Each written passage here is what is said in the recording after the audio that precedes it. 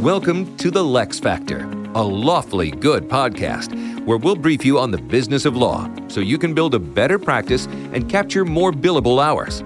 Hey, everybody. Welcome to another episode of the LeXFactor. It's your host, Lauren, here. Yay, Lauren. Oh, You're back. Thank you. Oh, my It's been a goodness. while. It has 2 episodes. I am refreshed. Yes. We probably got 0 listeners on those 2 episodes. I know. I'm horrible. It's fine. I It's tried. I tried to be you. At least you know I it. came in with my hair done, bangs, had a bun, bangs, yeah. everything to, I lowered my voice, tried to Wait, be you. I have a lower voice? I thought you? so. What?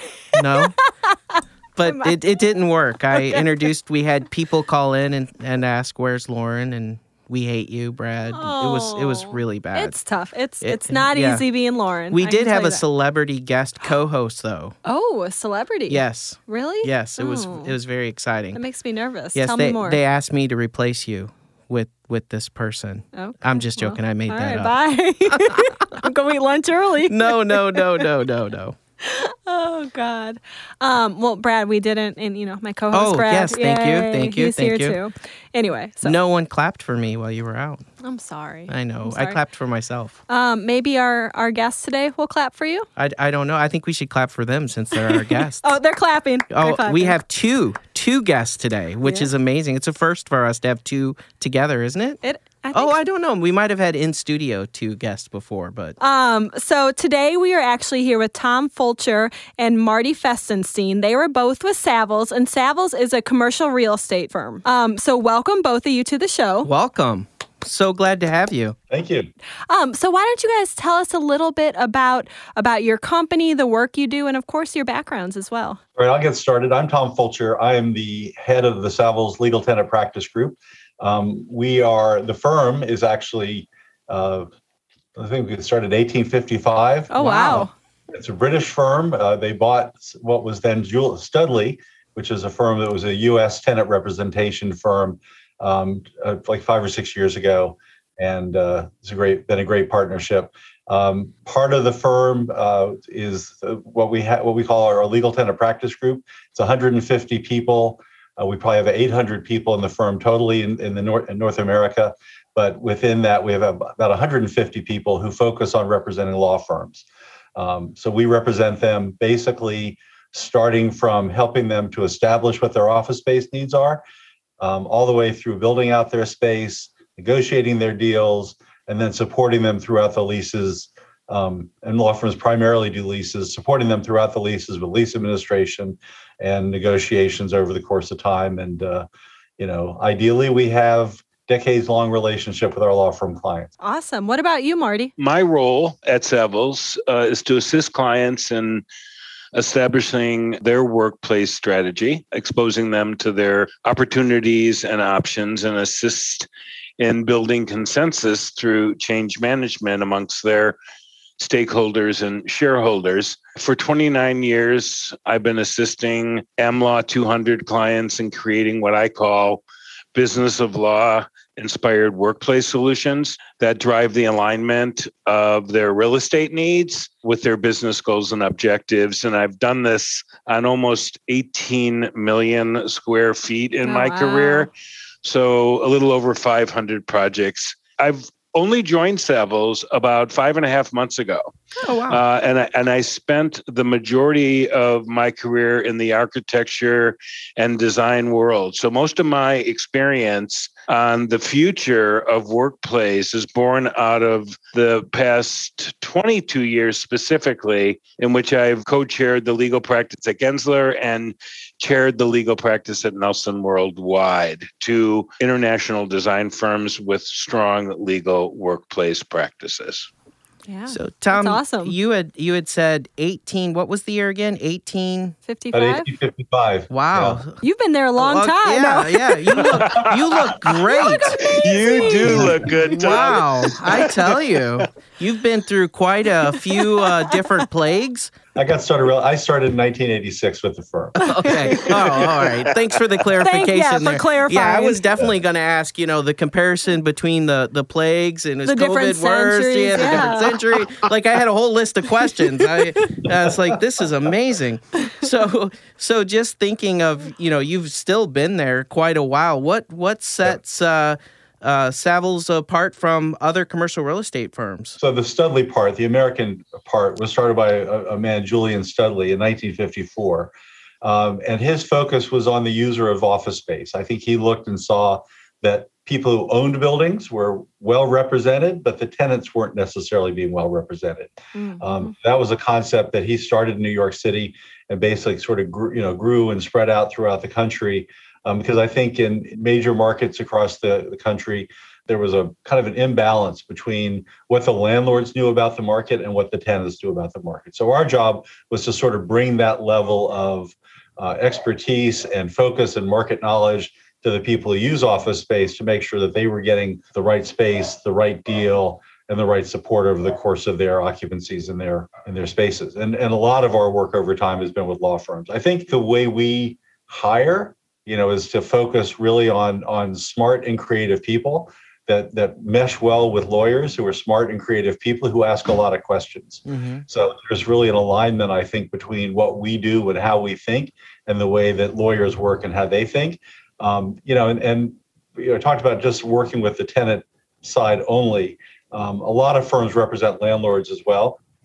And we looked at that and really have sort of staked our whole existence on the fact that there's a real conflict of interest when a firm is representing both the landlord. They might have, a landlord could have a 5 million square foot portfolio. Even a big law firm is not going to have anything close to that. So there's an imbalance in terms of the needs and fees generated by the law firms and the tenants compared to what landlords could provide.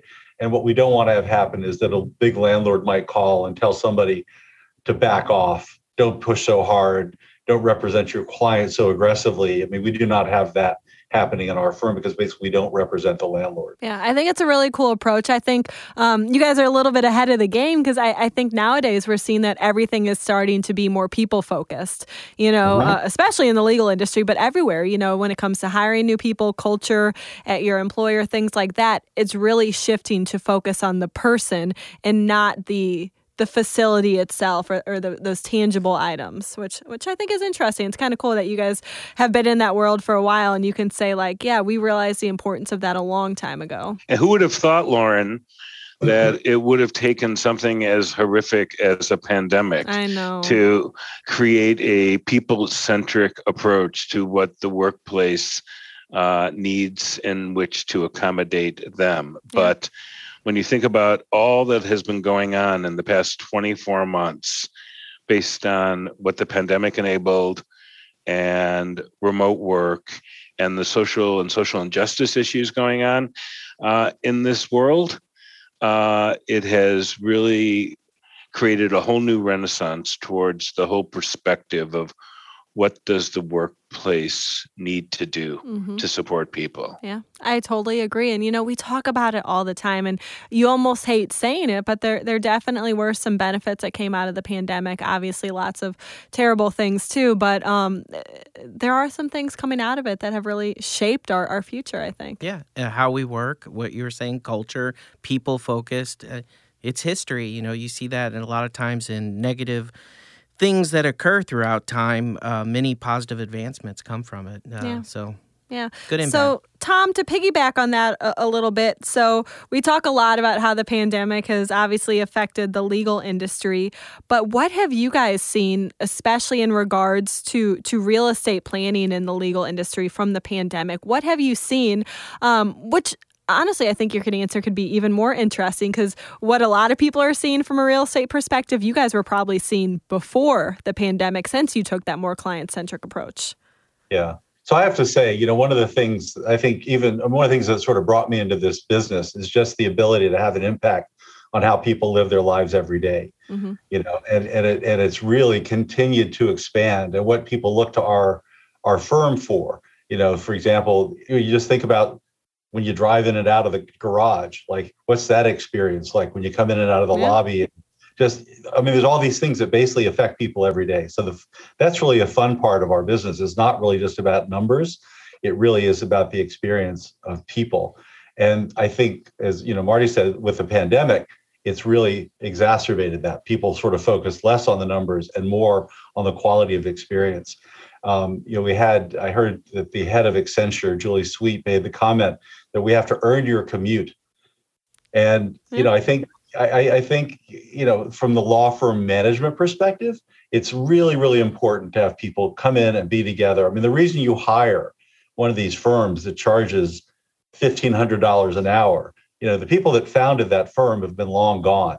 But the people who were very good, they hired people who were very good, who hired people who were very good, and they trained people and trained people. So you're hiring that legacy, you're hiring that competence and that reputation. And the way that happens is because people are together and they work closely together, and then the associates learn from the senior people. So that interaction happens over the course of time.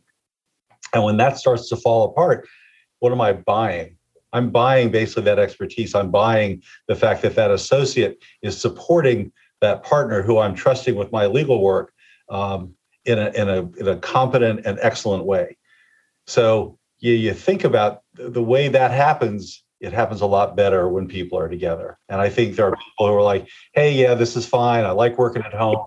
But are you really getting the same level of mentorship? Are you getting the same level of interaction?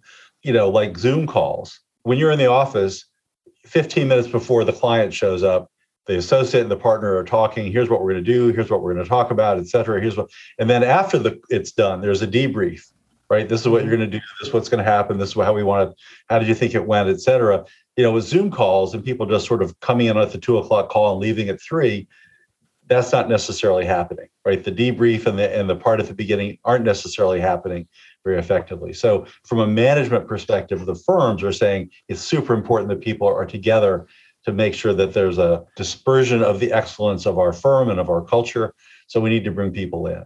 And I think the people who've been there a while said, hey, I'm fine working at home. I don't need the commute, et cetera. So there's a little bit of a tension in terms of management goals and people saying, hey, it's fine.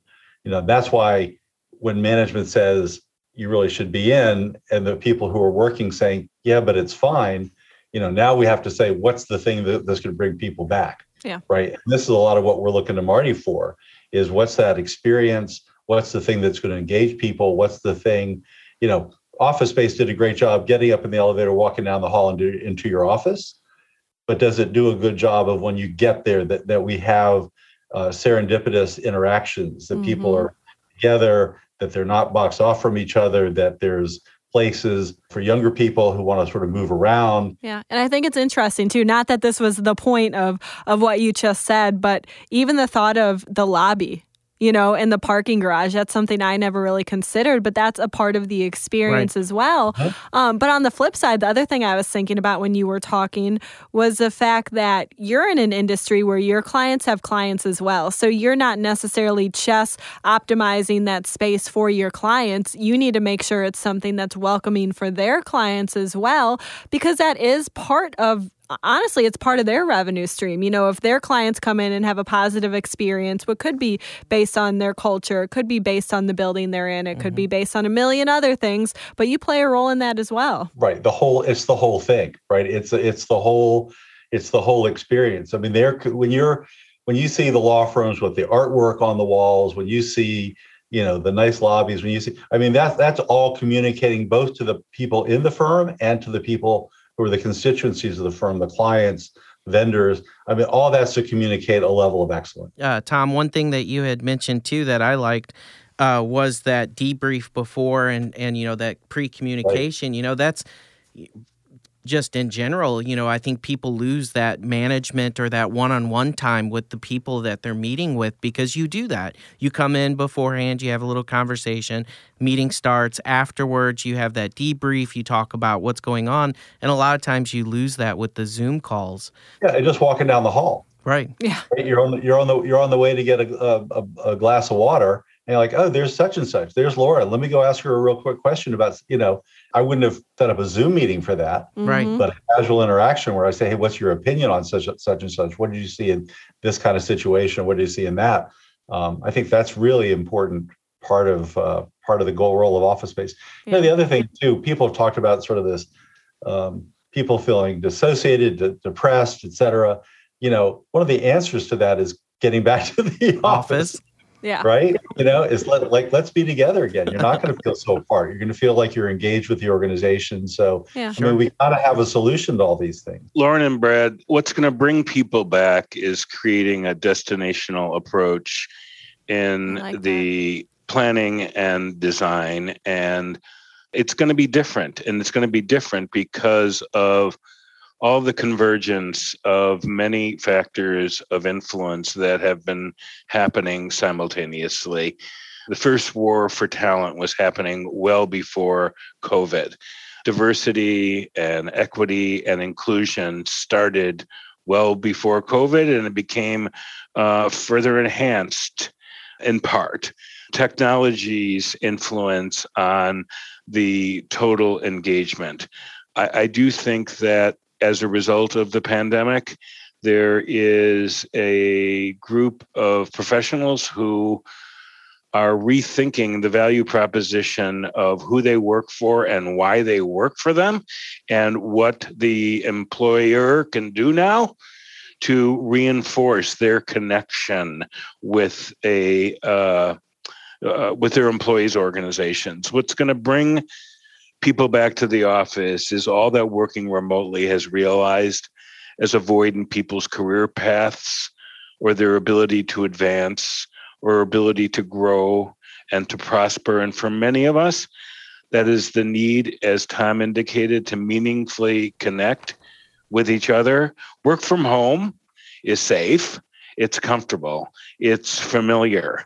But we, Savills, believe strongly that the workplace provides that as well, especially when there is already a strong culture. Mm-hmm. Technology, mentorship, cross-selling, connection with fellow attorneys, staffs, and clients, and the communities that they serve will also be a factor in bringing people back.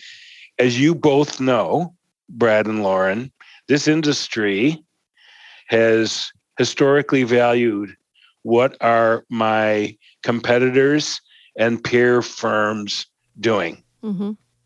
I do think that will always be of value. We call it benchmarking, but I believe looking much more deeply in terms of who you are as a culture and practice is going to be different going forward. Just for our firms that are out there, heck, even for businesses like yourselves or even businesses like what we have here, what are the best practices? How do you plan?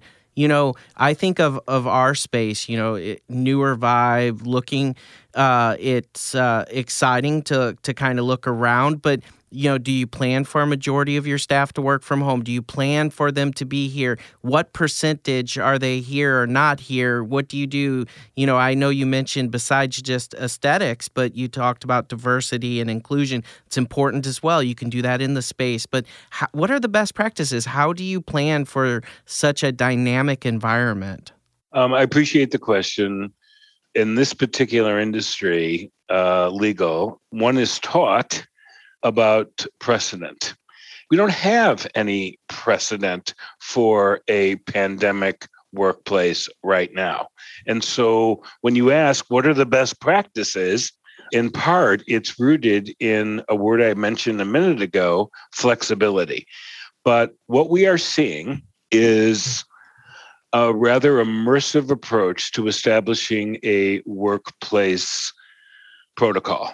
And that immersive approach involves the perspective of leadership, the perspectives of those who are going to be impacted by the recast workplace of the future, the perspective of HR, which is playing a much more major role than it did previously, the impact of the financials of occupancy, and most importantly, in my opinion, the impact of the technology platforms or future technology platforms.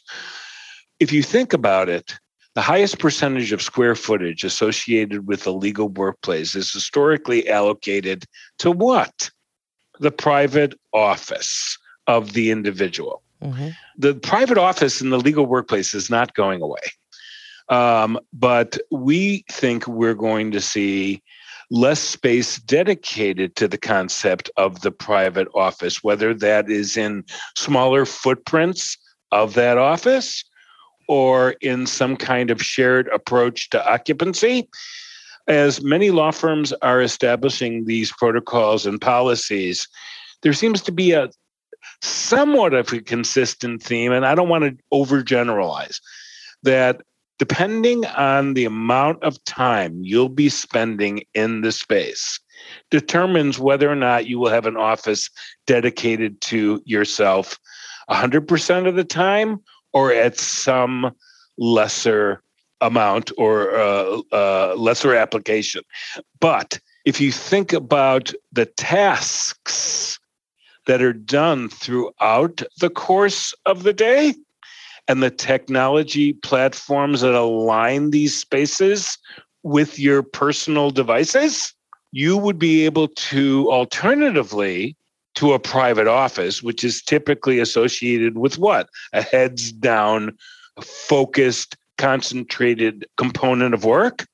You would still be allowed to schedule various and sundry types of spaces based upon a broader offering of settings within the space. Again, the idea of the private office will always be there for you because concentration, focus, confidentiality is such a critical issue.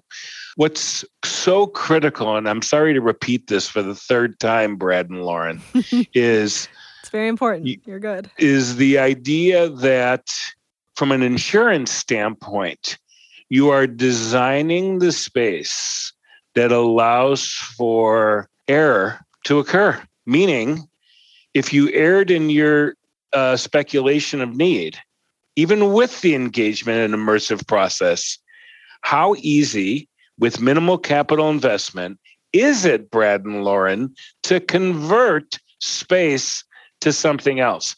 And if you're designing the right way, you're not only designing for day one, Brad and Lauren, you're designing for day 5 because you've anticipated day 5 in the day 1 planning. So, Tom, one of the things I was, thinking about taking into consideration everything that Marty just covered with us, I'm an attorney. I have a firm.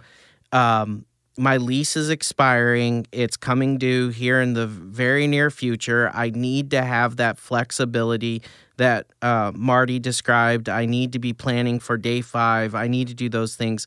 What do I need to consider in making that choice? What key factors, Tom, do I need to sit down and say, my new space, I need to move out of this lease. I don't need to renew, but my new space needs to have this. Or I need to stay in my existing space. I just need to convert it to this. What do they need to consider in helping to make that decision? So that's actually our entire job. I love it. That's everything. Nice, so, Brad. Obviously, one of the things is cost, right? I mean, you might look and say, I've got space that's 20 years old, but it kind of works and the rent's relatively inexpensive and it kind of works for me. It is a valid choice to stay where you are and to have something that isn't all 2022, that it's older, but it kind of works. And I don't have to put a bunch of money into it. And so people can make that choice. On the other hand, the office of 20 years ago typically had 2-size offices, both of which were probably exceedingly large relative to what people are doing today. I mean, now that might have had a 250 square foot office for a partner, 180 square foot office for an associate. And now you might see 140 square foot offices for everybody, and they're one size. What your old office might not have is the kinds of spaces that Marty talked about for engagement. Maybe it's just a line of offices around the outside. It's got a bunch of secretarial stations on the inside.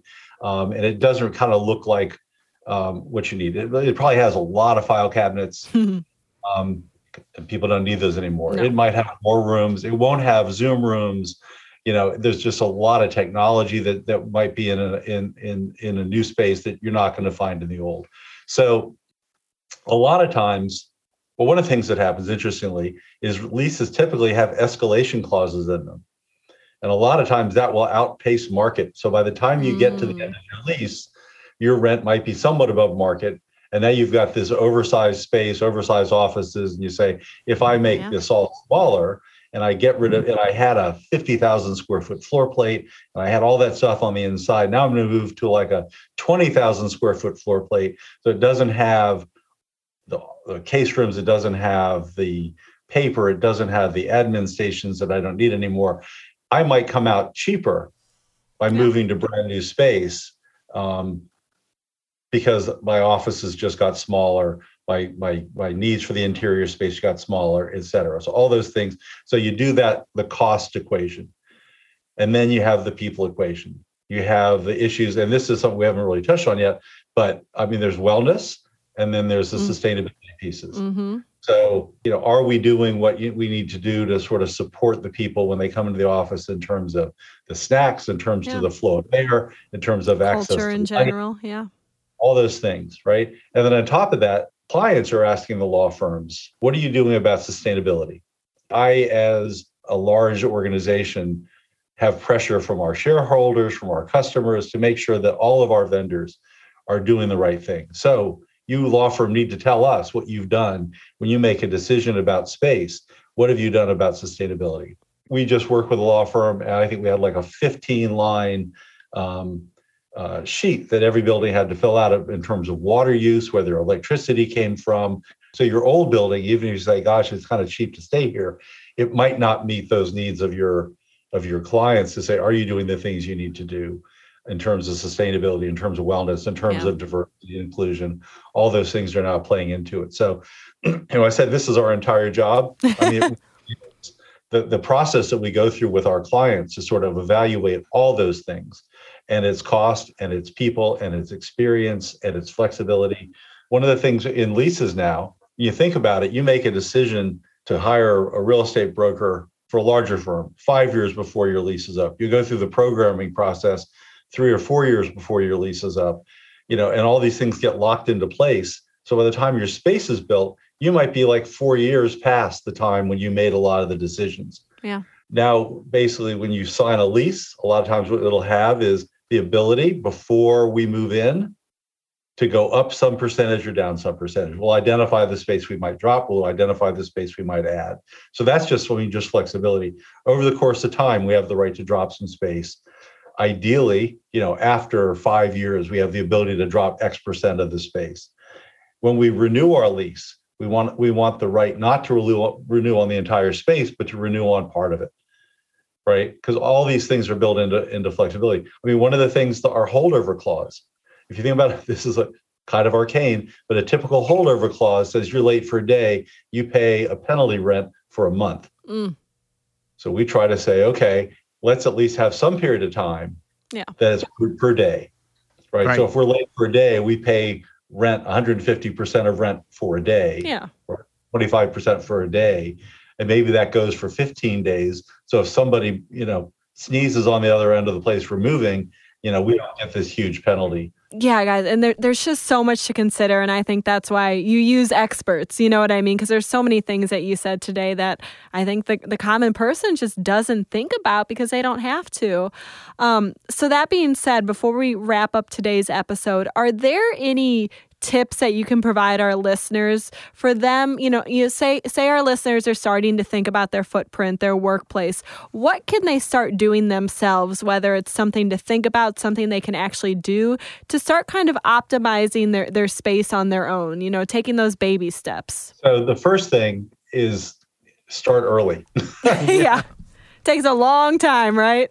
Yeah, it takes a long time. And just as an aside, I mean, one of the things that's happening now in terms of construction, supply chain issues, right? Supply chain, Now a refrigerator that used to be like, hey, no problem, might be something that's going to take a significantly longer period of time to get delivered. So the earlier you start, the earlier you can get things set, the better chance you'll have to sort of get all these things done.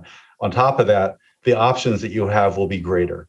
Yeah. The earlier you start, the more options you have. If you're 8,000 square feet, I mean, you don't want to start too early because the landlords or the tenants want to deal with it. But when you get to be 30,000 feet, 50,000 feet, or even larger than that, the earlier you start, the more options you're going to have. And as time passes, your options kind of go away as your ability to move into them. A month before your lease is up, obviously, the only thing you can do is stay. In terms of the baby steps, I mean, there's so much information, kind of like what we're doing here today. I mean, there's podcasts. We and our competitors are putting things out there. I mean, just if the person who's responsible for the space, just stay up on the literature, just see what kind of things are happening, just think about it. And I know that's what people are doing because there's so much of it out there. I know there's a little fatigue now about the pandemic, but I think there's a lot of hybrid energy. work environment. Yeah, it's everywhere.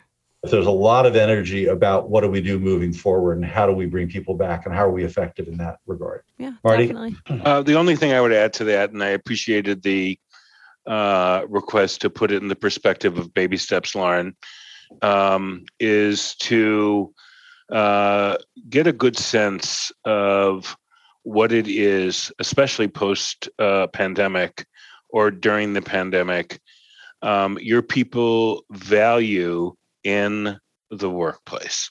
And that will start to define at a very high level what is going to make the workplace meaningful to the professional staff and the support staff. The pandemic has done some good things, as you indicated earlier in this conversation.